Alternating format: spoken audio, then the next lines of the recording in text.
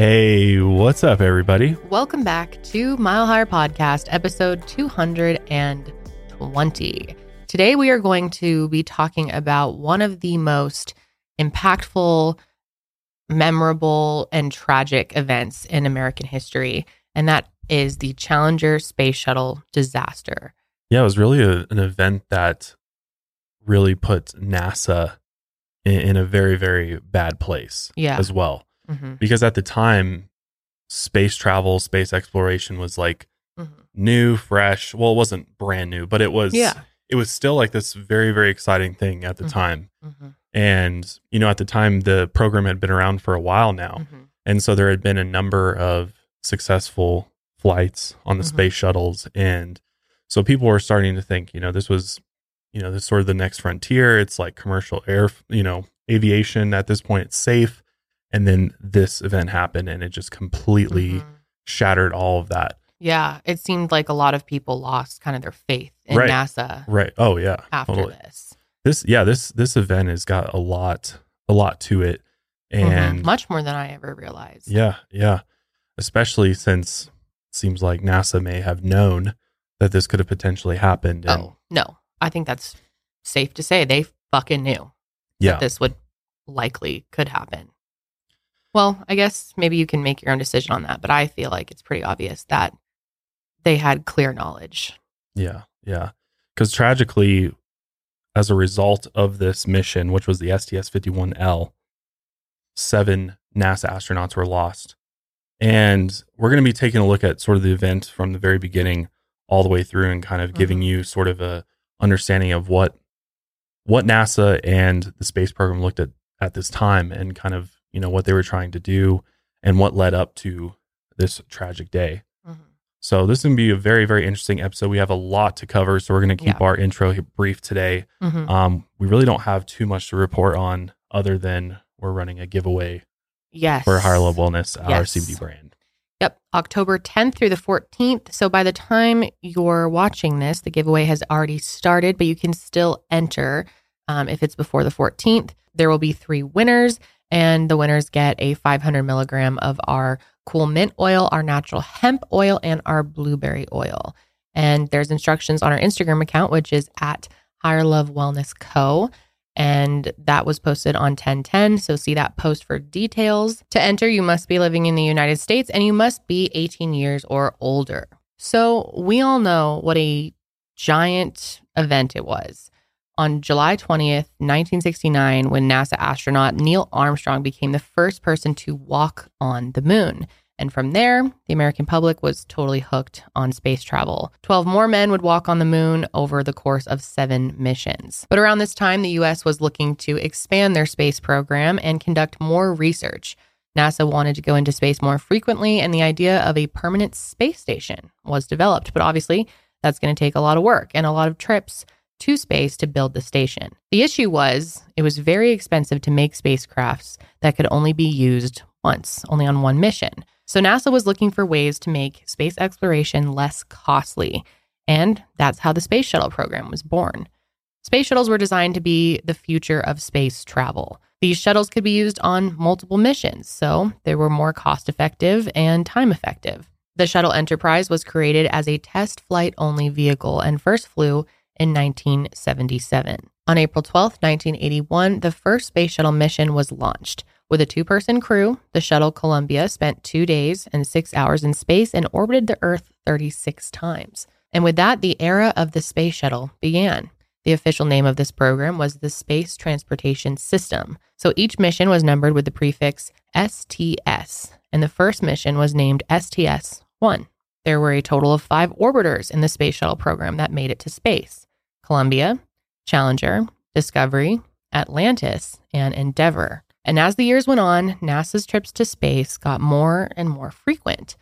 It was truly an amazing feat to be able to go up into space as much as we did during that time. But obviously, the more we do something, the less interest the public is going to have. As the trips to space became more and more frequent, people started to just care less. So NASA needed to find ways to keep the American people hooked on spaceflight. And that meant adapting to these changing times. So NASA had some ideas. In 1978, they selected 35 men and women to be part of NASA's astronaut Group 8. They were a very diverse and talented crew that was set to make history, and they were publicly nicknamed the 35 New Guys, TFNG, since the newcomers outnumbered the returning astronauts. And privately, there was sort of an inside joke. TFNG referred to the military slang, the fucking new guys.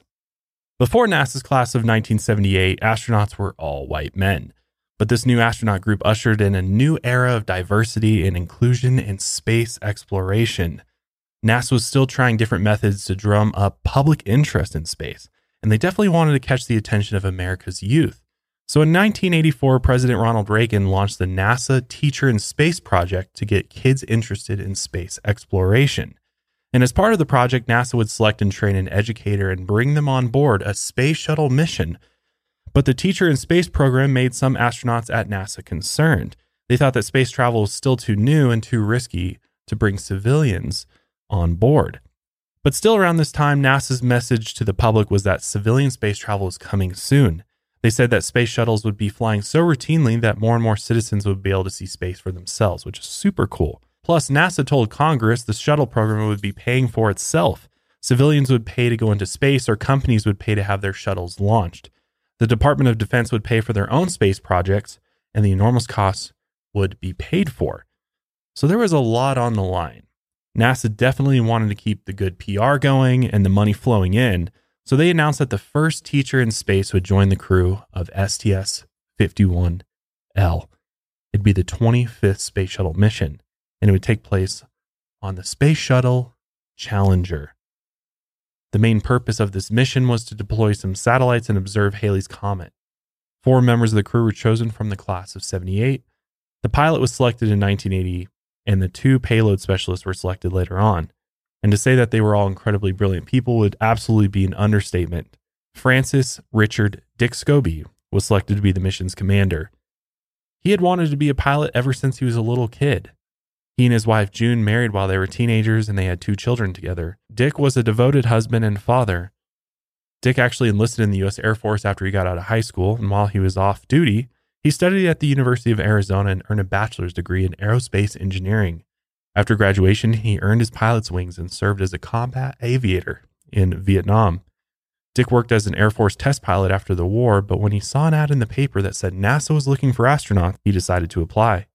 After a round of interviews, he got the job, and the family happily moved to Houston. Michael J. Smith was the mission's pilot, and this would have actually been his first space flight, which is just so sad to think about. Mike was a former decorated Navy pilot who took the job with NASA because he thought it would give him more time with his family, his wife Jane, and their 3 children. Mike was an athletic guy who liked boxing, tennis, and the game squash, and he also really enjoyed woodworking. He learned to fly when he was a teenager, and from there he went on to attend the U.S. Naval Academy and earned a bachelor's in naval science and a master's in aeronautical engineering. He went to test pilot school specifically to become an astronaut. So when he got the call from NASA that he had been selected to join their astronaut class of 1980, of course he happily accepted. So the mission had 3 mission specialists and 2 payload specialists. Mission specialists had more general astronaut roles on missions, and payload specialists are specifically trained to handle parts of the shuttle's cargo or performed specialized tasks in space. Ellison Onizuka was the first mission specialist. Ellison graduated with a bachelor's and master's degree in aerospace engineering from the University of Colorado Boulder. And from there, he went on to become an Air Force pilot, and later on, he was selected as well to join NASA's astronaut class of 1978. He actually flew his first space mission aboard the Discovery in January of 1985, and he was the first Asian American and first person of Japanese descent to go to space. He always left mission control with plenty of Kona coffee and macadamia nuts from his home state of Hawaii, and he was very proud of his Hawaiian heritage.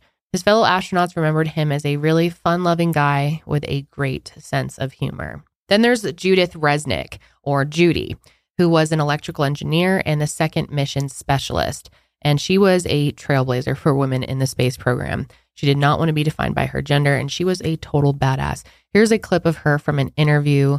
They tell me you have to have very good depth perception to do something like that. Was it a tricky piece of machinery to learn to handle? It's interesting to use because you can operate it in a lot of modes, but it's primarily learning to look at the cameras and out the windows and get your views sorted out so you know what you're doing, you don't bump into anything. Do women have a better touch? Oh, I don't know. I don't. Some women do, I think, do anyhow. We'll try hard. But is it true? I mean, do they have a kind of finer, lighter touch on something like that to not do overpower? Not necessarily. I think that it's very much like a piloting skill. You use hand controllers much like the hand controllers that John and Bob are using to fly the orbiter. We use the same type of hand controllers to fly the RMS. So you just have to learn how to be gentle on the controls. That's so annoying. I know. Sorry, that clip is really not good quality, but we wanted to include it because it is interesting just how this guy is speaking to her. It's so obvious that It's a sign of the times. I man. know. It's So like- many things he could ask her. So many interesting things you could ask an astronaut that's standing right in front of you. But of course, just going off in his head, she's a woman. She's a woman. She's a woman, though. She's a woman. What is she going to be able to do that a man can't do? Exactly. She's got lighter hands, so she'll be able to be lighter on the controls. She's like, no, it's just a skill Yeah, and you can that tell anybody she's can do. super annoyed by it, but she's trying to be polite and Yeah. professional. But anyway, when she heard that NASA was looking to train astronauts with engineering backgrounds, she applied. And she was the second American woman in space after Sally Ride. The Challenger mission would be her second space flight. Judy was described as a very energetic person. She was really close with the other astronauts, and she was pretty much friends with everyone. Multiple astronauts actually called Judy their best friend. And when they went out together, she always was sort of the star of the show. She was flirtatious, magnetic, and funny. But most of all, she was an incredibly bright woman. Ronald McNair, or Ron, was the third mission specialist, and he previously flew on the Challenger in 1984 and played his saxophone in space. He was the second African American and the first Baha'i in space. So Ron had always been a very bright kid who had very big dreams, but growing up during the segregation era, he was denied a lot of those opportunities because of the color of his skin. And once when he was 9 years old, he went to a segregated public library to check out some books. Back then, only white children were allowed to check out books there. Ron still refused to leave until he could check out his books, and the police were actually called into the library over that. And from there, Ron was actually allowed to check out books. So STS-51L would be Ron's second trip to space. On this space flight, he'd be performing a specially recorded music and space composition written especially for the flight. It would have been the first piece of music recorded in space. The next astronaut chosen was Greg Jarvis, who was an engineer and the first payload specialist. He was originally bumped from 2 previous space shuttle flights by congressmen who did the budget for NASA. He never imagined that he'd be an astronaut one day, and he was so excited to get the chance to go to space. In his free time, Greg liked the outdoor sports like whitewater rafting, cross-country skiing, and backpacking. He was also a classical guitarist. He was an engineer on satellite programs for Hughes Aircraft Company, so he'd be handling that payload during the mission. There would be one more crew member joining them on that mission as a payload specialist, and that crew member wouldn't be an astronaut. They would in fact be a school teacher, selected as part of the Teacher in Space project. Over 11,000 teachers actually applied to become the first civilian in space. One of those applicants was a high school teacher from Massachusetts named Sharon Krista McAuliffe. Krista was a caring person who wanted to accomplish great things in her life. The Apollo mission was very inspiring to her, and she dreamed of seeing space herself one day. So that's why she was beyond excited when she found out about the Teacher in Space program. I think it is so badass that these, average people were willing to take such a risk, especially back then. 11,000 people. Yeah. And it's interesting because I just was curious and I Googled how many people apply to become astronauts today. And in 2016, so this was a little while ago, NASA reported 18,500 people applied, which these are not just like they're civilians. Yeah. They're not already astronauts, Mm-hmm. but yeah, a good amount of people apply. Yeah, but I mean, for the time, 11,000 teachers, that's a huge amount of people. Very brave. Well, imagine being that teacher that got to go to Mhm. space and come back and, Yeah. be able to tell all your students about the experience and Mm. just what a cool opportunity that was. Yeah. On her application, she actually wrote, "I watched the space age being born and I would like to participate." The selection process was narrowed down to 10 candidates, and Krista was one of them. They all went through a pretty intense screening and training process by NASA. And during that training, the 10 candidates formed a tight-knit bond. One teacher would be selected to go into space, and another would serve as a backup crew member. The winner, the teacher who will be going into space, Krista McAuliffe. Is that you?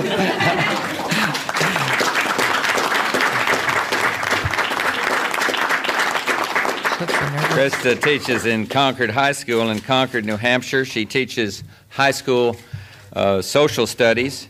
She's been teaching for 12 years. She plans to keep a journal of her experiences in space.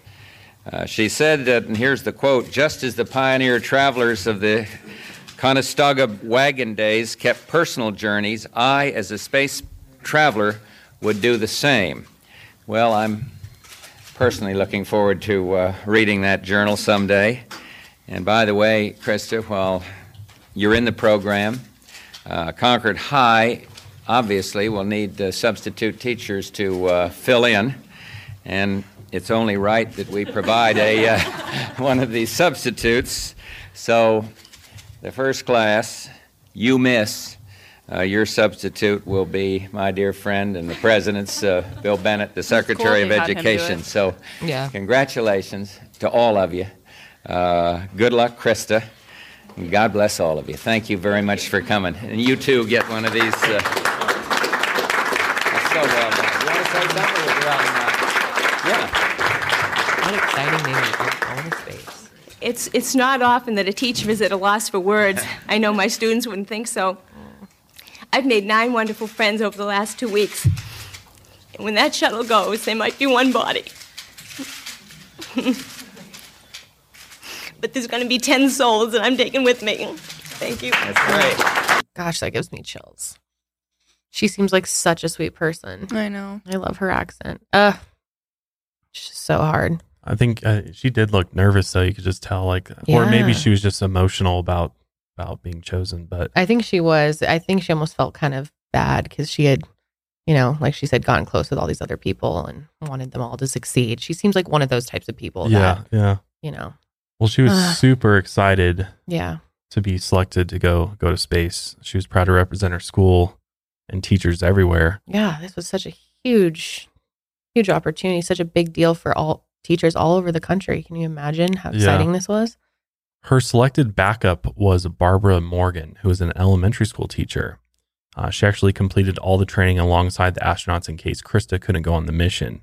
And throughout the whole process, Barbara became close with the other crew members, especially her fellow teacher, Krista. Krista became the most well-recognized member of the Challenger crew, as she would make history as the first civilian in space. And as part of the Teacher in Space project, on day 4 of the mission, she would teach lessons from space. That's so cool. Also, side note, I was reading on Reddit and I came across that Big Bird was maybe going to be going to space, which was, I think, genius in order to like bring in the interests of kids and stuff. Right. You know what I mean? It would have been so good. Carol Spinney, I believe is his name, that he actually was the guy that played Big Bird. And he said that I once got a letter from NASA asking if I would be willing to join a mission to orbit the Earth as Big Bird to encourage kids to get interested in space. And he said that he was the first civilian asked to go into the space shuttle. It's not really clear why he didn't end up going, but people speculate maybe it's because Big Bird is like 8 feet tall and I was going to say that. probably would take up a lot of room. That's actually been confirmed. I was watching a documentary on this and they actually said that it was because the suit was too big to fit in the shuttle. Yeah, I don't know. That would have been cool though. Yeah, well, you probably wouldn't need to be wearing it like the whole time, right? Well, like, that's the point. he's like Yeah. in the Otherwise, he's jump just a seat, guy. like, strapped in as Big Bird with his Yeah, head on. but I feel like if he wasn't, then who cares? Because no one knows, you know, not to sound disrespectful, but no one knows him without the costume. I'm just a little confused because why didn't they just find a smaller Muppet or puppet? Wait, what is Sesame Street? What would you call them? Puppets? I don't know. I don't think they're puppets. They're just like little I characters. guess Well, there is that's puppets. Muppets I'm thinking. Yeah, there's puppets in Sesame Street. Like send Elmo. He's gonna fit. Elmo would have been good. Well, it's just obvious that like this mission was specifically to get the public, general public, and especially the youth, amped up about space travel. Like that was NASA's #1 mission, which is absolutely chilling and crazy to think about, considering what happens that this, you know, children are tuning in, youth are tuned into this because like their teachers up there, like this is just such a huge deal. Yep. So how many more younger kids would have probably been watching if there was a character? I mean, I know that is scary to think about. It is really crazy. But we're going to get into the preparation for the mission here, but we're going to take a quick break and we'll be right back. The training for astronauts is obviously very rigorous. It lasted about a year for the mission specialist, and Krista trained for around 5 months. And it included a ride, of course, on the specialized reduced gravity plane, which is nicknamed the Vomit Comet. During a flight on the Vomit Comet, it performs a maneuver that temporarily lets the crew float weightlessly. This is on my bucket list, by the way. I know, you've told me that. Isn't it insanely expensive? So, didn't we look it up one time? Yeah. So they did it on like The Bachelor or something this year, right? Oh, yeah. They've done that a bunch of times. So there is a company now called Zero G. And this experience is not just for NASA astronauts anymore. It's for anybody. And it only costs your soul. No, it's like $8,200 for this flight. 80 to 100 or $8,200. Oh, just for I was the like 80 to simulator, 100. though? That's not too bad. No. This is to actually go up in a plane, in a Boeing 727, especially fitted to do these sort of maneuvers. So it's actually maneuvers that they're doing in order to create this weightless effect. But they have to fly up to 32,000 feet, and then the plane gently pulls out these maneuvers. So they push over the top of the parabolic arc, and the zero gravity phase begins. For the next 20 to 30 seconds, everything in the plane is weightless. So it's only for 20, 30 seconds where this happens. Quick thing. Because of how they're doing it. And it costs $8,200. $8,200. But you could hold out for the other space tourism that's coming. The balloon that is going to take you up out of the atmosphere, and you're actually going to be able to be in space looking down at the Earth. Are you weightless like that? I believe so. Actually, no. In this, you're not, because they have it pressurized. But so it's like a completely different thing. Yeah. So $8,200 for 20 seconds. They do it several times. So like you're getting maybe like a minute couple minutes or so of weightlessness. You could just go into a pool. There you go. That's right.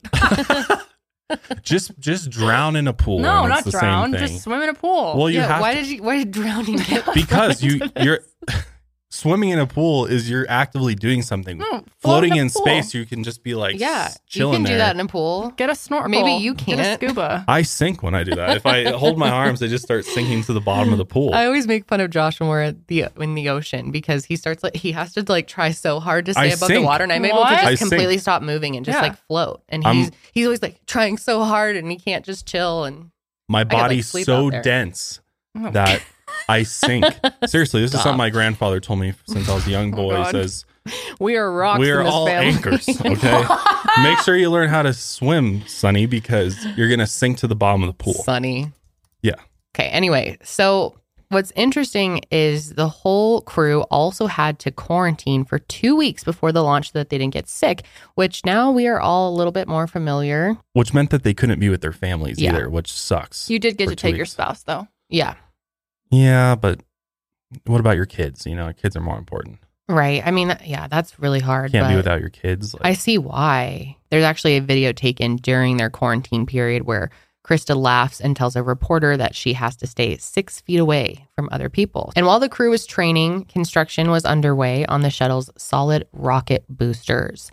When a shuttle launches, it needs an enormous amount of thrust to get into space. That's what she said.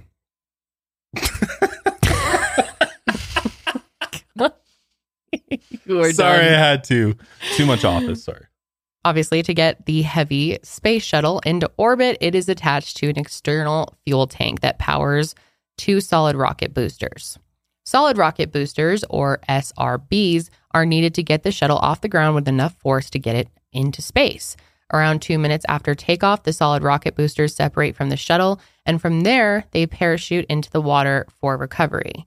Then, the boosters were refurbished to be used again. NASA's solid rocket boosters were built by an outside contractor based in Promontory, Utah, called Morton Thiokol. An important part of these solid rocket boosters are components known as the O-rings. O-rings are rubber tubes about 1/4 inch thick and 12 feet in diameter that seal together the segments of the boosters. Each O-ring is placed in a joint around the circumference of the segment and sealed against another joint. In each joint, there were 2 kinds of O-rings installed as a safety measure. That way, if one ring failed, the other one would hopefully keep the seal. It was really important that the O-rings kept a seal. If they didn't and the flames leaked, gas would blow past the O-rings and cause an explosion.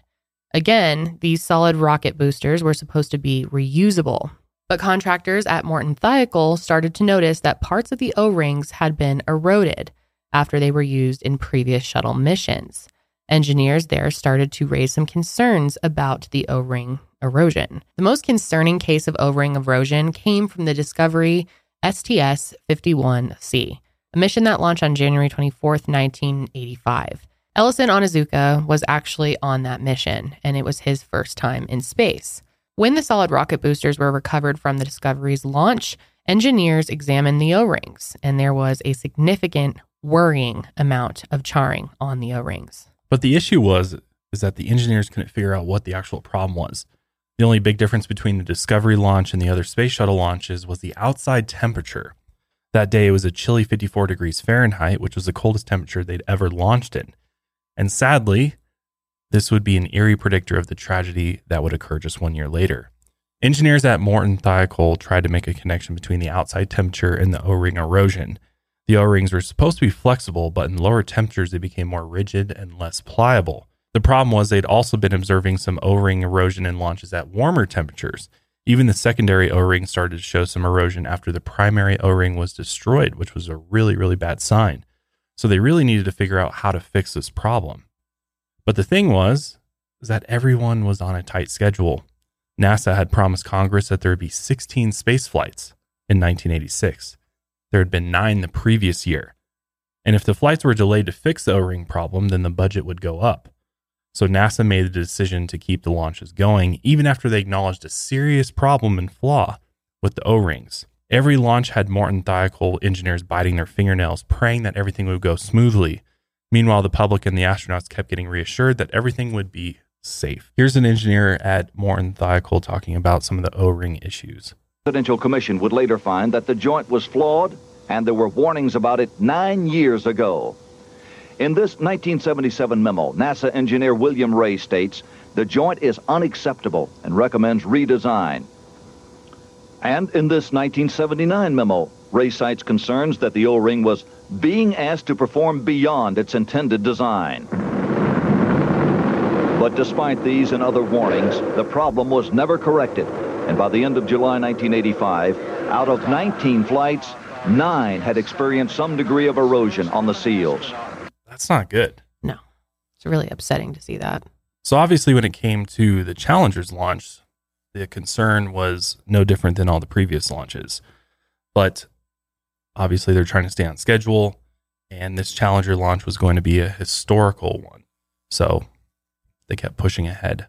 The Challenger would be launching out of the Kennedy Space Center in Cape Canaveral, Florida, and it was also supposed to return to Cape Canaveral after it returned to Earth. And the STS-51L launch was plagued with 6 delays. The original launch date was actually January 22nd, 1986, and that date had to be moved to the 23rd and then again to the 24th since the Space Shuttle mission STS-61C was also delayed.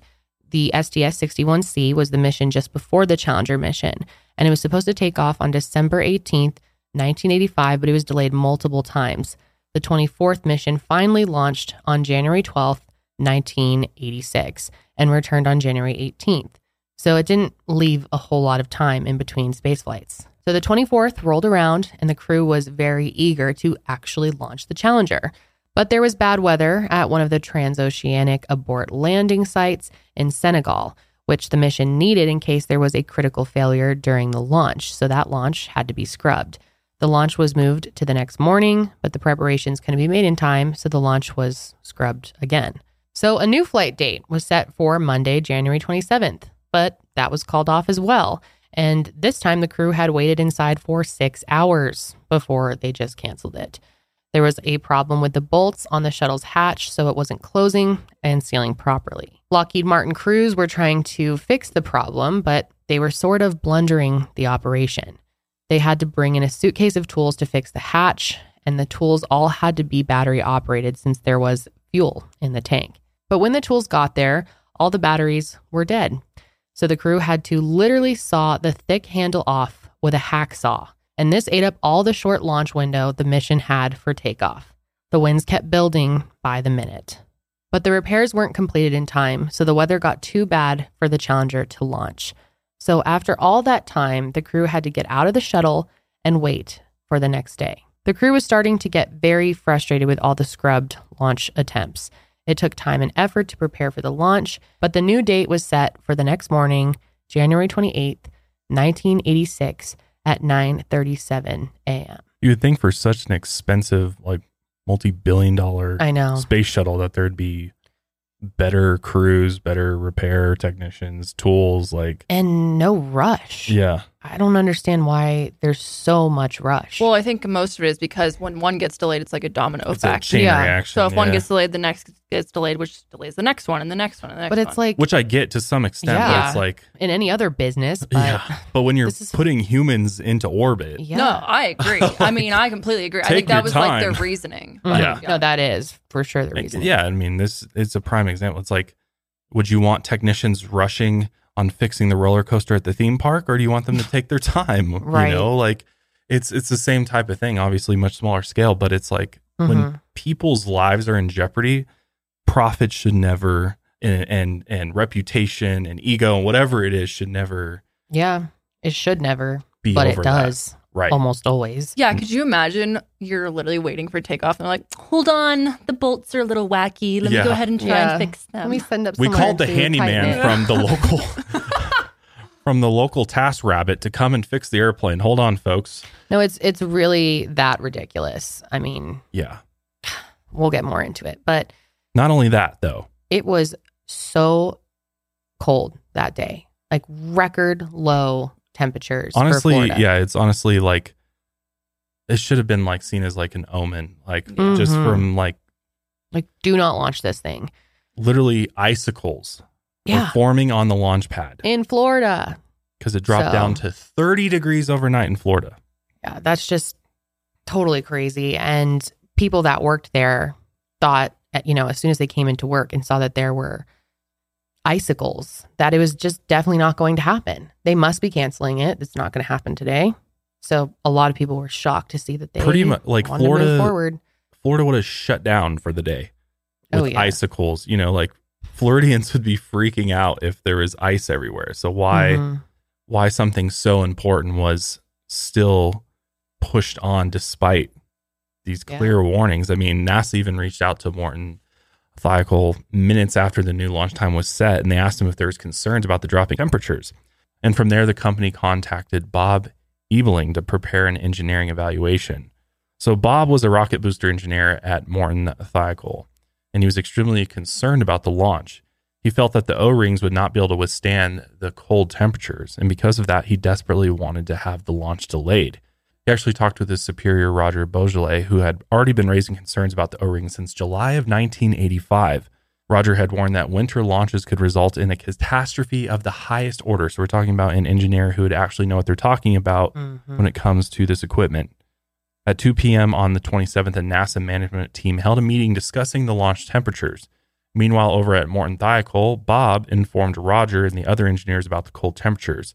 After they talked, Bob called up NASA and told them that Morton Thiokol engineers were concerned about how the cold weather would affect the rocket booster seals, and they decided to set up a teleconference meeting with NASA.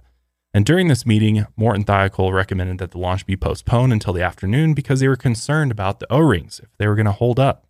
And they strongly recommended that NASA postpone the launch. Morton Thiokol actually brought up STS-51C and how that was the worst case of O-ring erosion that they had ever seen, and that the launch took place with an outside temperature of 54 degrees, which is the lowest that they had ever launched at. The officials at NASA decided to call a second meeting later that night to discuss the issue with more managers and engineers present. And at that meeting, Morton Thiokol presented some charts that summarized their concerns about the O-rings. and Roger strongly recommended again that the launch be postponed. You would think at that point it would just be a no question. Right. If they're recommending we don't launch, we don't launch, period. Using the amusement park analogy, like if the engineer for the amusement park says this ride is unsafe to ride, they close it because the liability that's there if they try to run it anyway, even if that means that they lose sales for the park that day or it's shut down for an extended period of time. It's not worth the catastrophe that could happen that could, be even worse damage to the park if something were to happen. Right. This kind of reminds me of, we did an episode on it, that oil spill. Why am I forgetting the name Deepwater of it? Horizon? Deepwater Horizon. Right. Where they're just pushing the limits because, again, completely ignoring profits over everything. Yeah. Based on their testing, Morton Thiokol engineers reported that given the conditions, if the primary O-ring eroded and failed, there would be a high probability that the secondary O-ring would not be able to seal the joint properly. Someone on the call mentioned that there had been O-ring erosion on a flight that took off at what was essentially room temperature. Roger responded saying that the erosion on STS-51C, the colder flight, had much more significant erosion. He thought that the colder weather caused more erosion, and for that reason, Morton Thiokol recommended that the shuttle launch at a temperature greater than 53 degrees. A member of the management from the NASA Marshall Space Flight Center said he was appalled by Morton Thiokol's recommendation, but he wouldn't go against it. Lawrence Malloy, the shuttle program manager from NASA, was not pleased with Morton Thiokol's recommendation. He challenged whether or not the data of the O-rings was accurate. He even made the comment, "My God, when do you want me to launch? April?" Yeah, launch in April if it means when it's nobody dies. So fucking irritating. So after those comments, the mood in the room definitely changed. Morton Thiokol asked NASA to go offline for 5 minutes while their engineers discussed their recommendation. That 5 minutes turned into 30 minutes, and it was a very emotional meeting to try and delay the launch. Roger and his colleagues strongly objected to the launch, and they thought it would be far too risky to take a chance with the weather. All 10 of Morton Thiokol's engineers agreed, and Bob Lund, Thiokol's vice president of engineering, was pretty hesitant to launch. They were going to vote to delay, but that's when a Thiokol manager told Bob Lund to take off his engineering hat and put on his management hat. After that, the 4 managers decided to agree with NASA and say that their data was inconclusive. From there, the 4 voted to approve the launch. Meanwhile, Alan McDonald, who managed Thiokol's SRB project, was arguing with Malloy and another NASA manager and was trying to get them to delay the launch.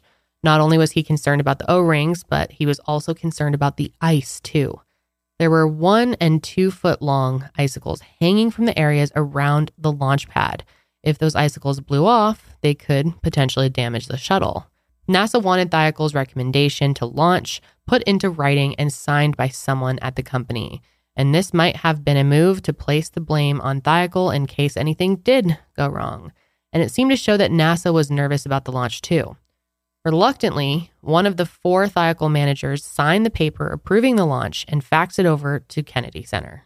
Bob Ebling's daughter, Leslie Cerna, also worked at Thiokol, so usually they carpooled to work together. And she remembers driving to work with her father on that day and that he was just totally stressed out. He was pounding on the dashboard, yelling that there was going to be a catastrophic event, and it terrified him that he hadn't been able to convince NASA not to launch the shuttle. Leslie had never seen her father so upset before. So this leads us to January 28th, 1986. And the day started with a ceremonial breakfast and a special cake made for the mission. The crew was optimistic about the launch, and everyone seemed like they were in good spirits. There was another delay that morning due to issues with the fire detection system, so the launch time was pushed back to 11:38 a.m. By now, this was the 6th delay in Challenger's launch, and the last space shuttle mission was plagued with delays. NASA was behind schedule, which was affecting their budget. Each delay would have a domino effect on the rest of the shuttle missions. Since the last Columbia launch was delayed, the Challenger was delayed. And now with each Challenger delay, the rest of the flights after it would also have to be delayed. NASA needed to make their record 15 flights this year, and they wanted to do it within their budget. So there was a lot of pressure to get the shuttle off the ground and into orbit. Many school children were watching the launch that day because of the Teacher in Space program, Some elementary school students from Krista McAuliffe School District were invited to the launch, in fact. We got a clip of the kids excited for the launch. Well, I think it's really neat because she's going to be the first private citizen in space. It's going to be very exciting watching it go off. Used to seeing Mrs. McAuliffe out raking her yard or something, not floating around in space. Expectations also ran high in New Jersey as a gifted group of science students prepared to simulate the shuttle launch. Ever optimistic, the interrupted countdown of America's 25th shuttle expedition would finally be a go. An estimated 17% of Americans, or more than 40 million people, tune in to watch the launch. 2 hours before takeoff, the crew headed for NASA vans that took them to the launch pad. And as the cameras flashed, they smiled and waved goodbye for the last time. Finally, it was time for the astronauts to board the shuttle. At 11:38 a.m. that morning, the Space Shuttle Challenger took off. The air temperature was 36 degrees Fahrenheit or 2 degrees Celsius. Just as the ship launched, the cockpit voice recorder picked up Judy Resnick cheering. All right. People across the nation watched excitedly as the shuttle blasted off towards space. But sadly, that excitement quickly turned to horror when the unthinkable happened. T-minus 15 seconds. T-minus 10, 9, 8, 7, Imagine 6. the anticipation. We have main engine start. 4, 3, 2, 1. The feeling of the whole and thing liftoff. shaking. Liftoff of the 25th Space Shuttle mission, and it has cleared the tower. Roger, roll, Challenger. So cool. Good roll program confirmed. Challenger now heading downrange.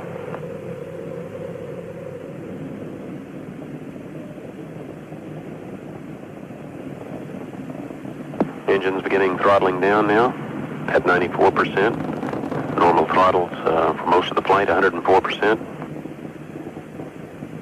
We'll throttle down to 65% shortly. Engines at 65%, 3 engines running normally, 3 good fuel cells, 3 good APUs. Velocity 2,257 feet per second. Altitude 4.3 nautical miles, downrange distance 3 nautical miles.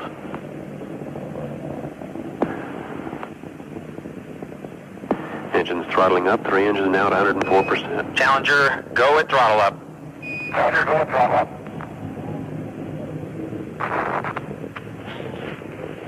1 minute 15 seconds. Velocity 2,900 feet per second. Altitude 9 nautical miles. Downrange distance.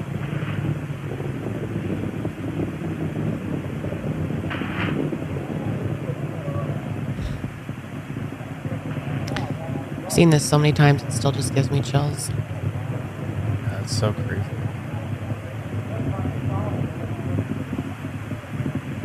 Everybody's just like taking it in.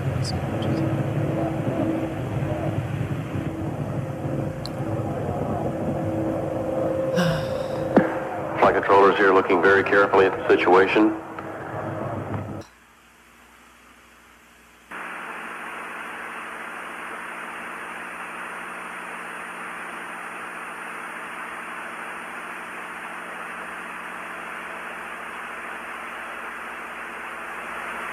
Debris hitting the ocean. Yeah. With them in it.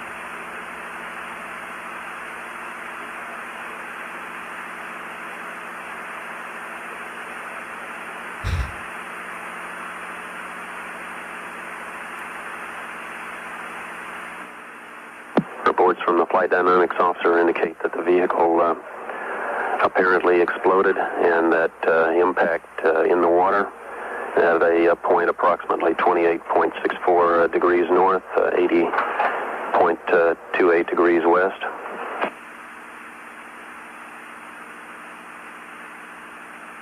We are awaiting verification from as to the location of the recovery forces in the field to see what may be possible at this point. Wow. So eerie. Yeah, it is.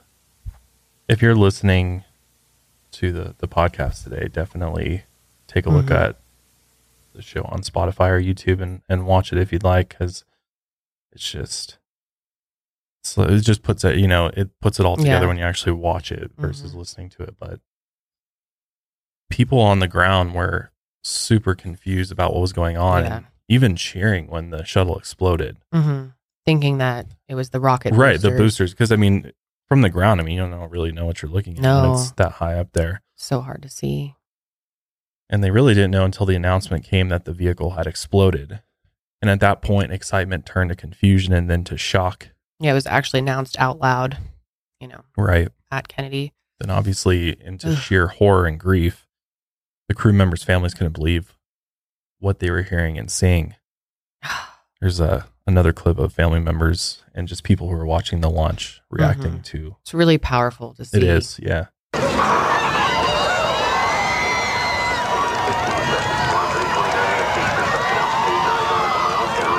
Those are Kristen's parents. They just look so confused. The picture you were just seeing was Christy McCullough's parents watching in horror. These are the students from her school.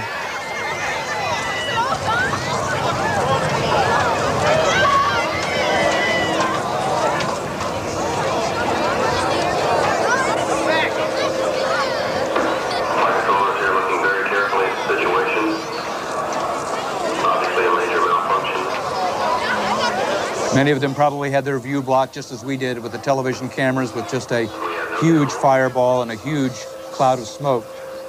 They may not realize yet what has happened. You see concern etched on their faces. The breath that they've been holding released. And then the realization sets in that something is wrong.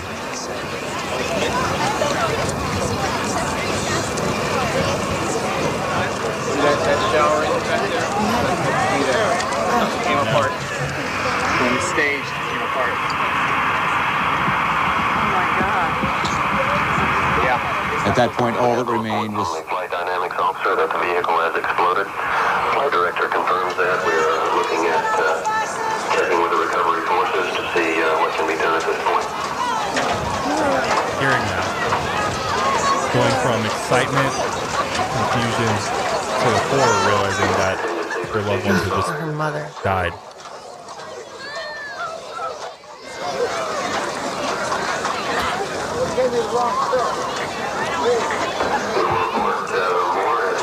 Edward and Grace Corrigan. They're about 3.5 miles away from the... And kids are hearing this and watching area this. of the launch pad. Oh yeah, thousands the of VIP kids saw this at school. The contingency operations are waiting word from any recovery forces in the downrange field. Just totally shocked. Families of the astronauts normally in the grandstands. Tom, as John Zarella pointed out from the Cape earlier, when all of us first saw the blast, there was a moment of stunned silence and disbelief. Many people perhaps did confuse it with the, is it the booster rockets? The solid rocket booster separation, which but it was really, a little later. It was far too early and far too big an explosion. And it took a while, I'm sure, for it to sink in the minds of the parents and school children. There you see Mr. and Mrs. Corrigan still standing, saying a silent prayer. Those are Christy McCullough's parents. It's Edward and Grace Corrigan.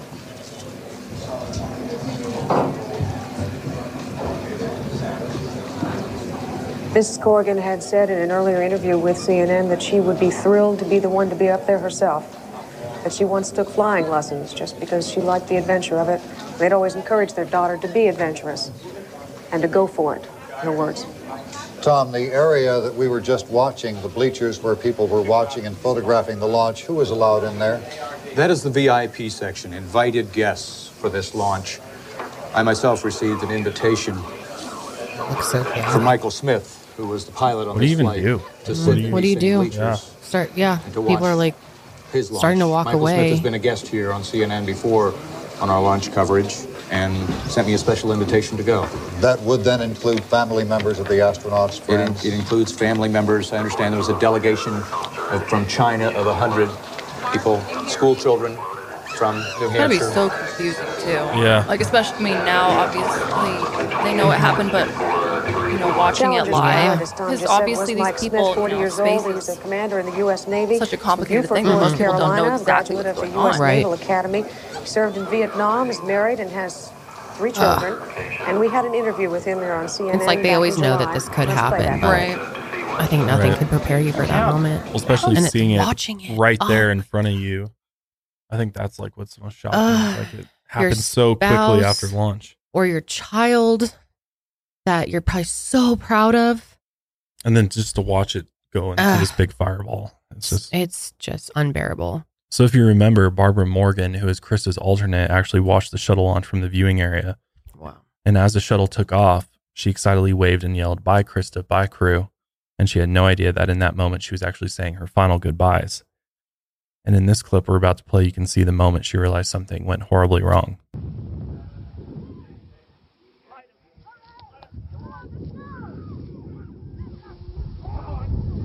All right, get up there. Bye, Krista, bye, crew.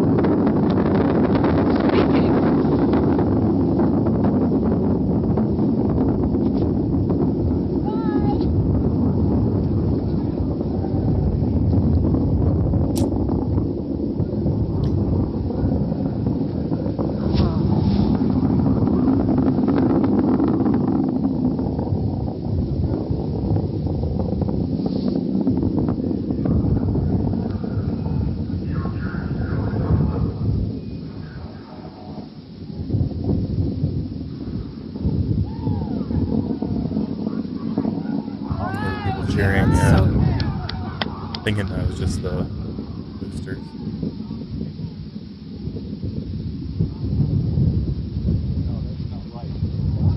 You hear something? That's not right. Yeah.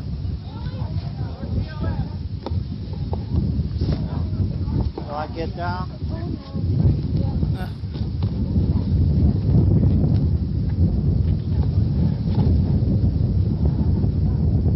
She had to have been thinking that could have been me. I mean, I think so many things.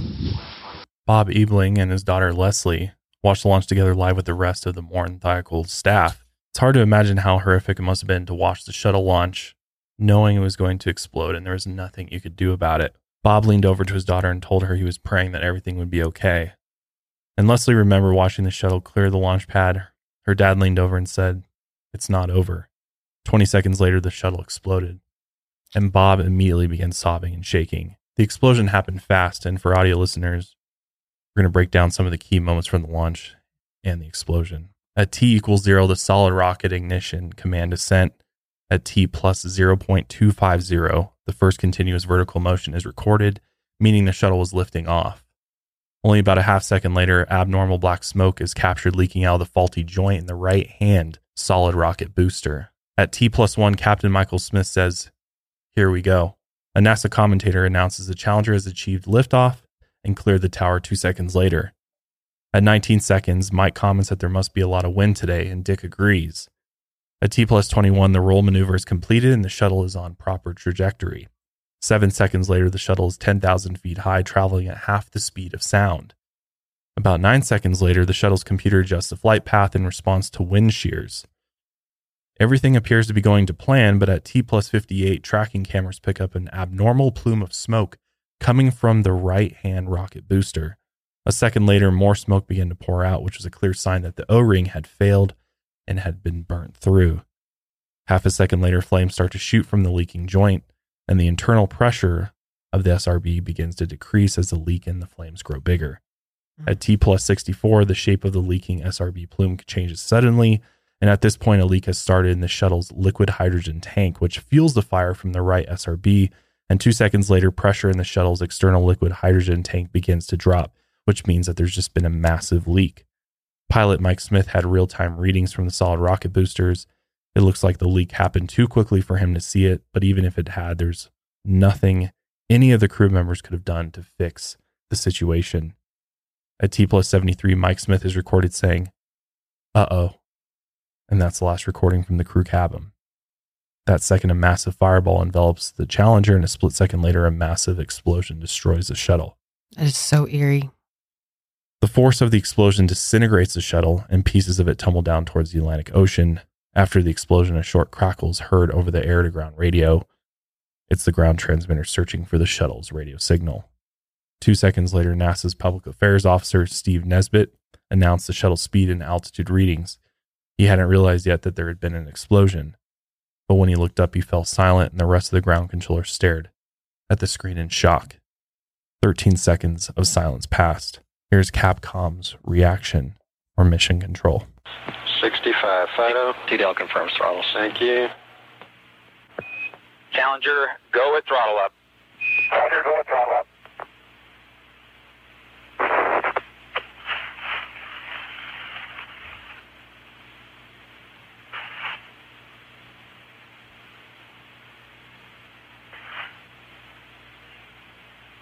Fido, trajectory. Go ahead. Flight GC, we've had negative contact, lost downlink.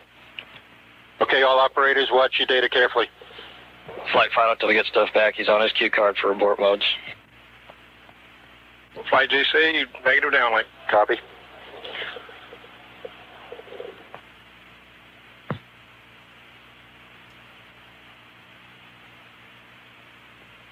Just out of shock.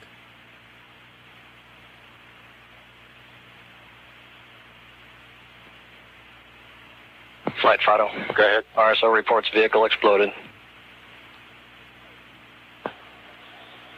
Copy.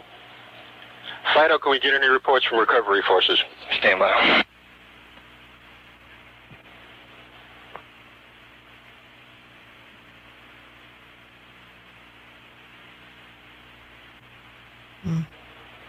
Fido, flight. Go ahead. Do the RSOs have an impact point? Stand by.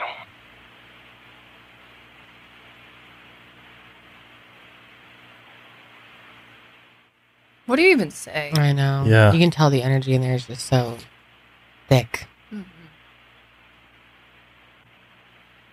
think they're all just kind of like wondering what's going on. Or maybe they knew. Maybe they knew exactly what happened. Oh, And they're just feeling Yeah. They're probably horrible that this even happened. Okay, The everybody, launch happened. stay off the telephones. Make sure you maintain all your data. Start pulling it together. gotta bounce back right in. Yeah, just sitting there. Fido, flight. Go ahead, sir. Are the LSOs on the loop? We can get them. Get them up on this loop, please. Oh, you're off. Yes, sir, it's the LSO. Okay, are there any forces headed out that way? Yes, sir. It just has to be so hard to keep your composure. So 4 minutes after liftoff, the crew compartment slams into the Atlantic Ocean, killing all 7 crew members on board. And from there, the compartment disintegrated and came to rest 100 feet underwater. After this tragedy, President Ronald Reagan created a presidential commission known as the Rogers Commission to investigate this disaster. It was named after William Rogers, who's the head of the commission, and he was an establishment political figure who didn't have aerospace experience, and Reagan told him not to make NASA look bad. Sally Ride and Neil Armstrong were also made members of the commission, and one of the members of the commission was a theoretical physicist named Richard Feynman. He was key to figuring out the cause of this tragedy. Feynman discovered that there was a huge lack of communication between NASA management and their engineers. Either that or management was deliberately pushing aside engineering concerns to keep money flowing in and their image clean. We got a clip of Feynman talking about how this disaster happened. Was this an accident that did not have to happen? Yes, it was. It was an accident that had many, many warnings that there was something wrong and that it might sooner or later go off. And the warnings were disregarded. disregarded out of incompetence, out of a faulty system, out of bad judgment, for what reason? I had some difficulty with that. I kind of imagine it something like a child that runs in the road, and the parent is very upset and says it's very dangerous. And the child comes back and says, but nothing happened. And he runs out in the road again several times, and the parent keeps saying it's dangerous, and nothing happens.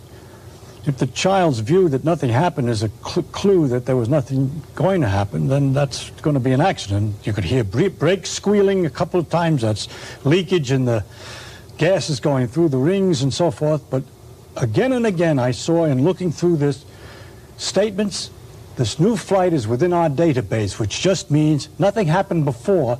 It's about the same as we did before, so it can't be unsafe because it was okay last time. And that is a kind of childish attitude that the mother corresponding to the engineers here, right, and the management corresponding to the children. That's the way I look at it, and I don't know what you would say. Sooner or later the child gets run over.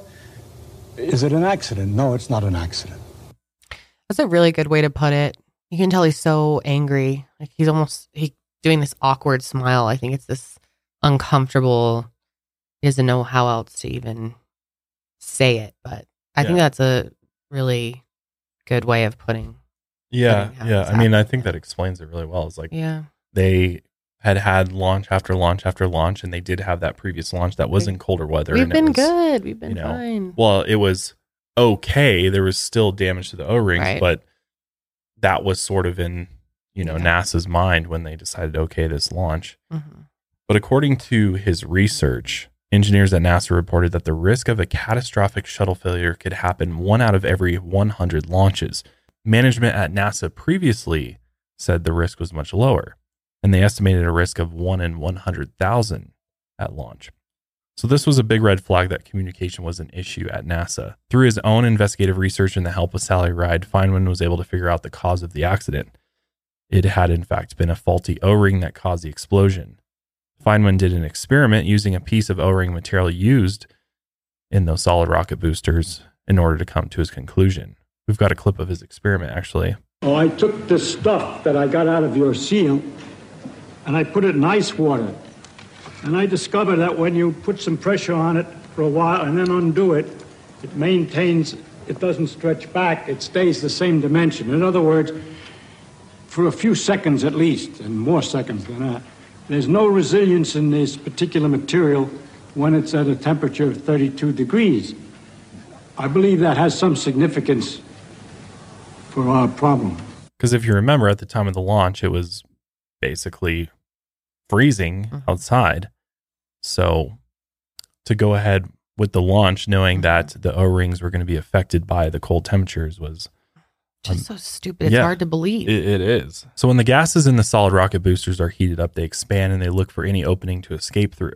And since the O-rings couldn't expand because of the temperature, they didn't form that proper seal, and the gases escaped through the unsealed joints, which just caused the explosion of the right-hand solid rocket booster and then the shuttle itself. So Roger Boisjoly testified in front of the committee and told them that he had warned against launching multiple times. Got some footage of him actually testifying. I have here a letter which appears to be one signed by you, dated July 31st, 1985, and I'll ask Dr. Keel to give it to you. And I gather from the files that we received from you, you wrote a series of letters or memos to, I guess memos is a better way to describe it. Those are activity reports. Yes. Expressing your concern about this problem of the seals and the O-rings and so forth. I would ask you, if you don't mind, to read that memorandum dated July 31st, which you wrote to R.K. Lund, who's Vice President of Engineering. Yes. Would you mind? Yes. This letter is written to ensure that management is fully aware of the seriousness of the current O-ring erosion problem in the SRM joints from an engineering standpoint. The mistakenly accepted position on the joint problem was to fly without fear of failure and to run a series of design evaluations which would ultimately lead to a solution or at least a significant reduction of the erosion problem. This position is now drastically changed as a result of the SRM-16A nozzle joint erosion, which eroded a secondary O-ring with the primary O-ring never sealing. If the same scenario should occur in a field joint, parentheses, and it could, then close parentheses, then it is a jump ball as to the success or failure of the joint, because the secondary O-ring cannot respond to the clevis opening rate and may not be capable of pressurization. If you remember Bob Ebling, he actually told Leslie that the only way he could have convinced NASA to postpone the launch was, quote, if he had brought a gun to work and held them hostage. Wow. That says a lot. Yeah, that really does. At first, it was just assumed that the crew died in the initial explosion, but NASA's later investigation showed that this probably wasn't true, that the astronauts may have still been alive after the initial impact and died after making contact with the water. Mm-hmm. That's just crazy to think about. I know. Evidence from the final bits of data recorded on the shuttle showed that the crew probably knew something had gone very, very wrong. Some members of the crew were conscious for at least 10 seconds after the explosion. NASA scientists reported that the initial explosion was survivable and the chance that it caused death or serious injury was low. After the explosion, the crew cabin detached from the shuttle. But again, this explosion happened at 48,000 feet. But the crew cabin kept flying up until it hit 65,000 feet. And from there, it started hurtling back towards the Earth and the water at 207 miles an hour.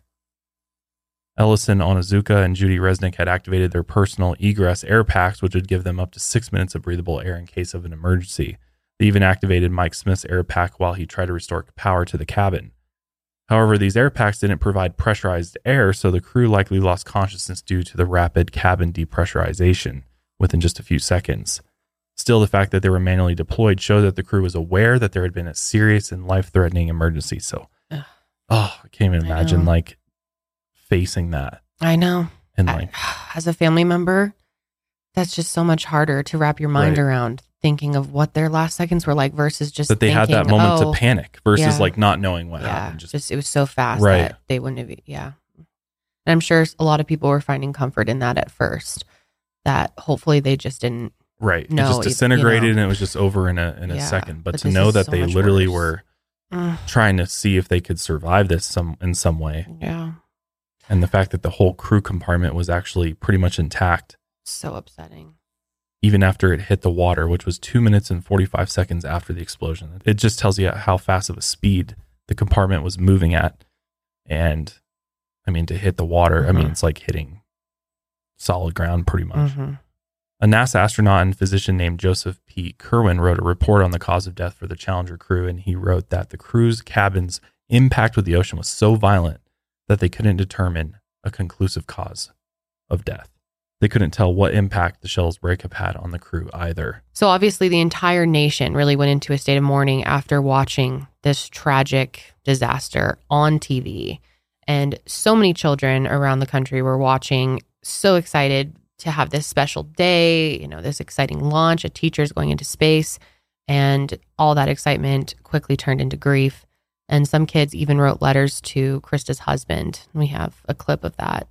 Nowhere was the grief more personal than at schools, among the students and teachers, many who had wanted to be Krista McAuliffe. How many times have I told you about Krista McAuliffe and the teacher in space?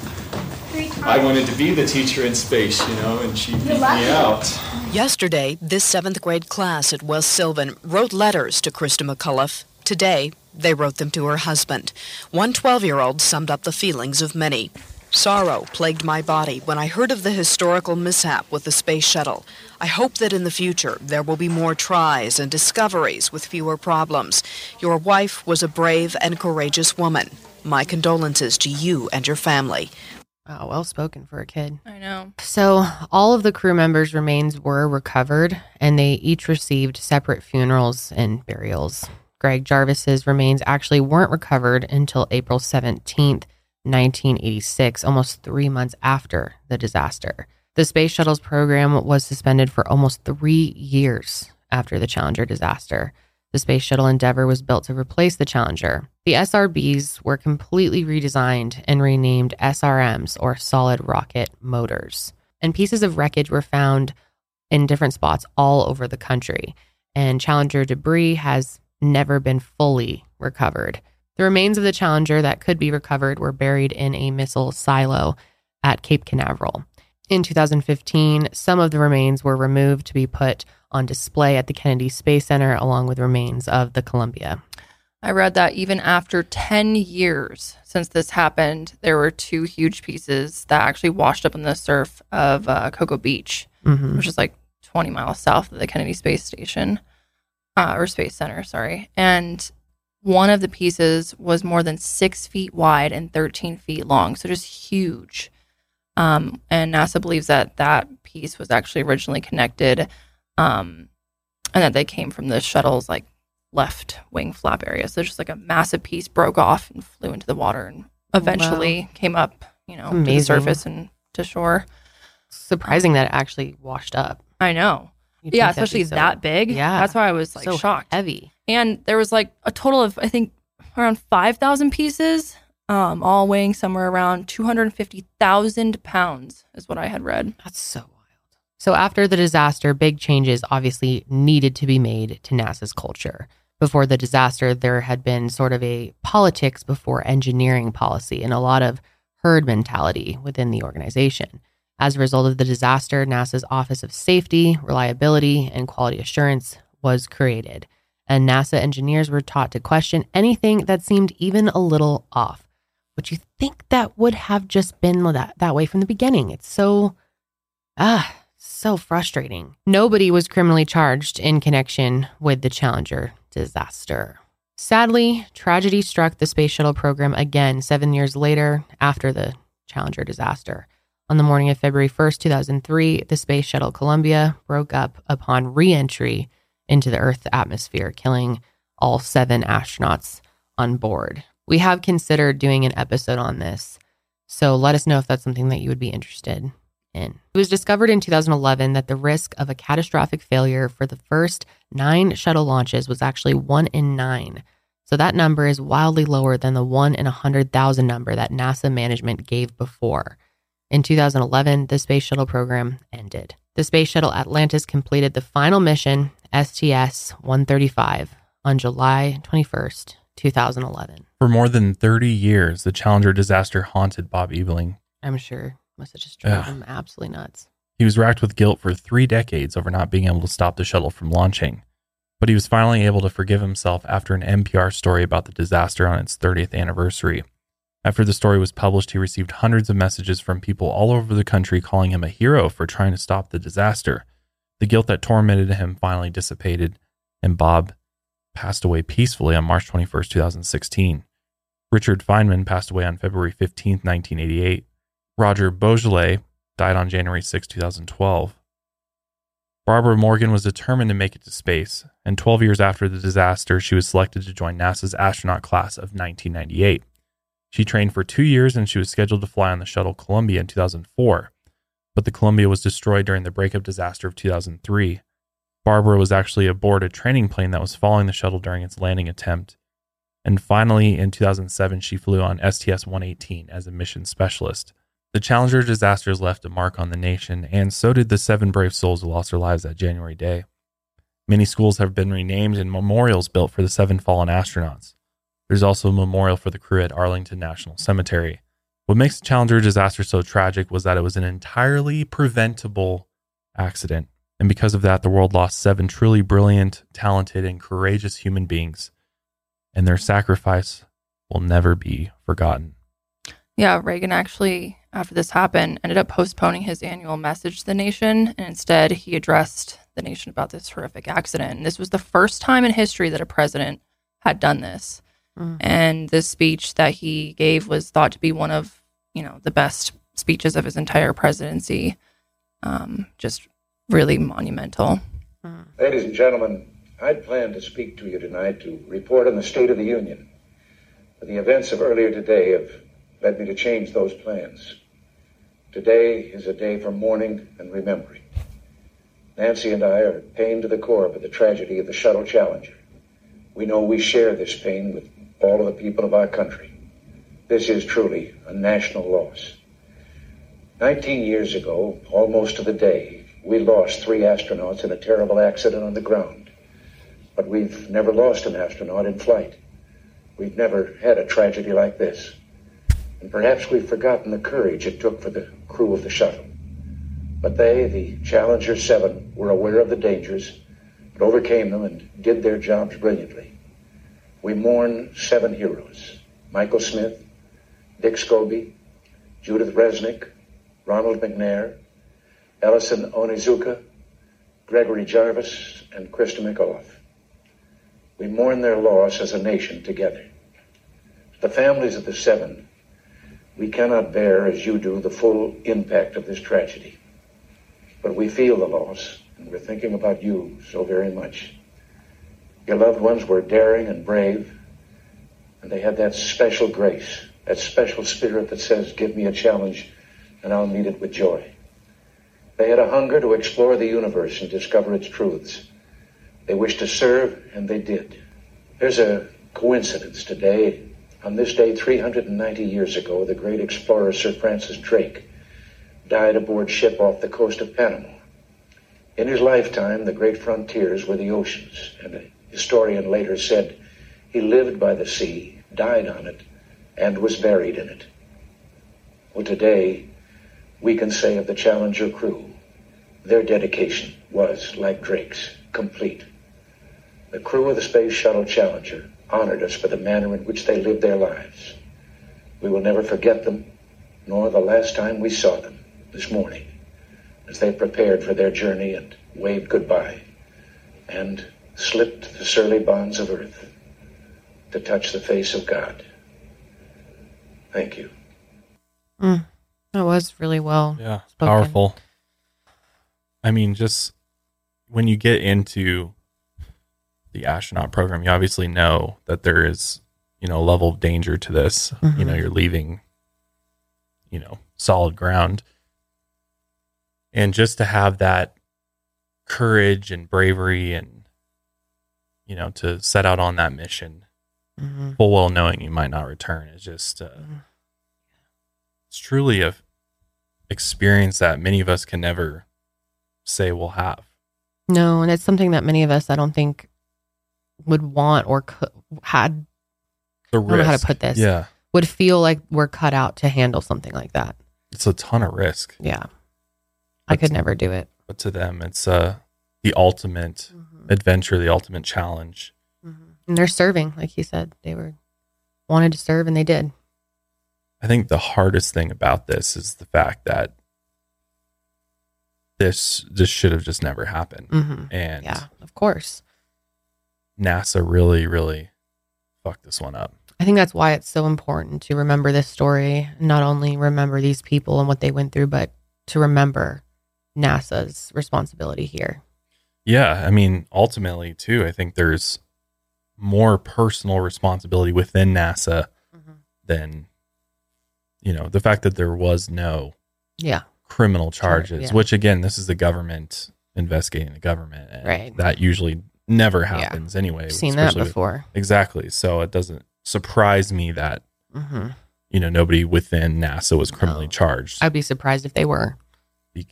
But you just think that there's such gross negligence here from the management at NASA to go through with this launch, knowing that the weather was going to be, there was literally icicles on the launch pad. Yeah. Knowing from previous launches at the O-rings, not only the primary, but the secondary O-ring was not going to cut it. And that the chance of a catastrophic failure was imminent, really. Yeah. And to just, they didn't want to continue pushing things back because their budget would, have to increase, which again, it's like, I just don't understand, like, why that was a reason, why your budget increasing, needing more funding would come over the lives of, it really makes you think that the government's perspective is that human, the ones that work for it are expendable. Oh, totally. And we've seen this time and time again over history through events like this and I mean, we could get into the Columbia in the future because there's a lot of, a lot of that there too. It's like, about that. It's just, you know, that's why NASA stands for never a straight answer, because they never give a straight, never give a straight. They constantly tried to hide and cover up and protect their image. Yeah, there's a lot of examples of that. And it's no wonder that it's really fallen from the public eye. Like, it just does, they were really trying hard to be this beacon of, adventure and space exploration. And, I think they thought that at the time NASA was on the up and up. I mean, and it's started to come back a little bit, especially with, some of the programs they've announced, Mars and everything being on the horizon. And actually in 2024, there's the Artemis mission. They're going to put a man and woman on the moon again. And I think they're hoping it's going to sort of reignite this passion for it, which I think people are passionate about space. Don't get me wrong. I think, and that's one thing that,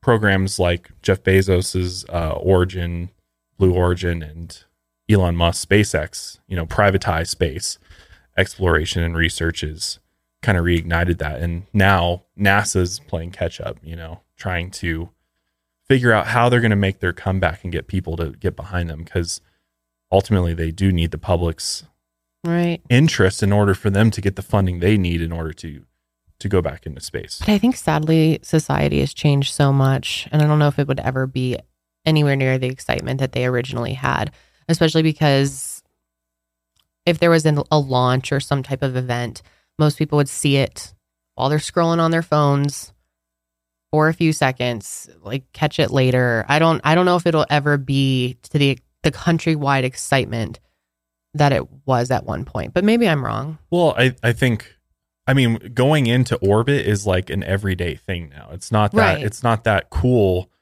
to have something go up in orbit or have humans are going up to the space station. I don't know. I disagree. I think that if someone was going to Mars, people would be fucking tuning in. If it was something that we've never done. Yeah, that's what I'm saying. Right. That we've never done. We don't have... Or going back to the moon, I think would be a big deal, because it's been... Do you?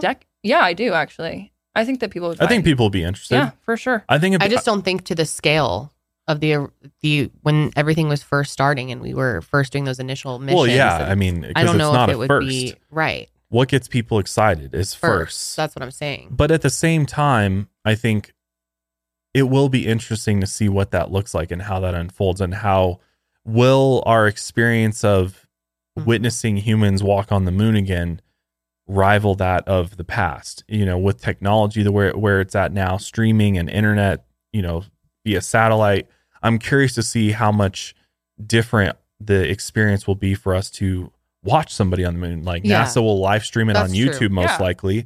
And it'll be interesting. It'll be, exactly. Will they live stream it? Right. It'll be interesting to see though, how it compares to our previous visits to the moon and that footage and stuff. I'm very interested in what that's going to look like. But again, I guess get I'm being negative. I just think, I don't know. I think our society has changed a lot. Well, yeah. We're more interested in Tom Brady's breakup from his wife than, what's going on in outer space for most of us. Like most of us are, the average person's more sucked into what the Kardashians are up to versus, what's going on in the astral bodies above us. And I think it's just where our culture has gone, but hopefully we can get the youngins, that'd be great. Our children into science. That's why STEM is so important, getting children into that, because that is super important. And I really enjoyed that growing up, and I would want to, give our daughter the same experience and excitement about science and space and all of that. So yeah, it's a super interesting topic.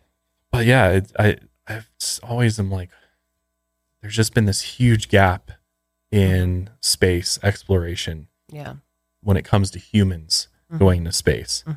And we've had these tragedies, and it seems like a lot of companies, do they want to take the risk in, having something like that happen again? And therefore a lot of it's unmanned.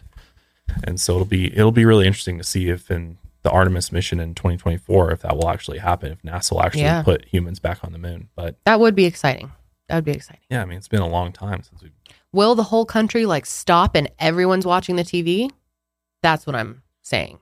I don't know if that's. Well, I mean, everybody wasn't watching this either. Yeah. There was a lot good of people amount. were. There was a good amount, but it wasn't like the whole nation.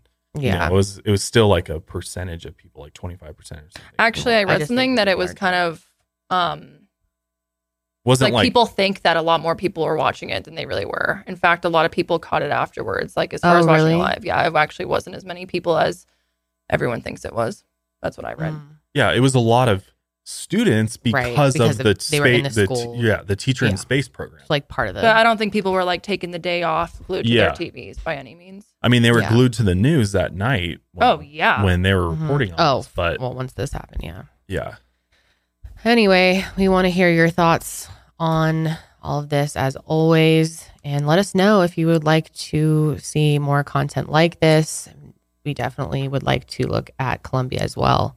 Or just other. I mean, there's other Mhm. sort of disasters like this in history that are, I think, really important to talk about and remember. definitely, especially a lot of them have occurred before any of us, at least in this room, have been born. And I think it's just interesting that we don't, through our schooling. I mean, some of us learned about some of these things, but some of us probably never even heard of some of this stuff. Yeah, and probably not to the extent that we just discussed it. But yeah, that's where we're going to wrap up today's episode there. Make sure you're subscribed to us on YouTube. It's a great place to watch the show. It's Spotify as well. We have the video version there. Yeah, that's really nice. So make sure you're following and subscribed to us there, but we'll be back next week with another episode. Until then, keep on taking your mind a mile higher. We'll see you next time.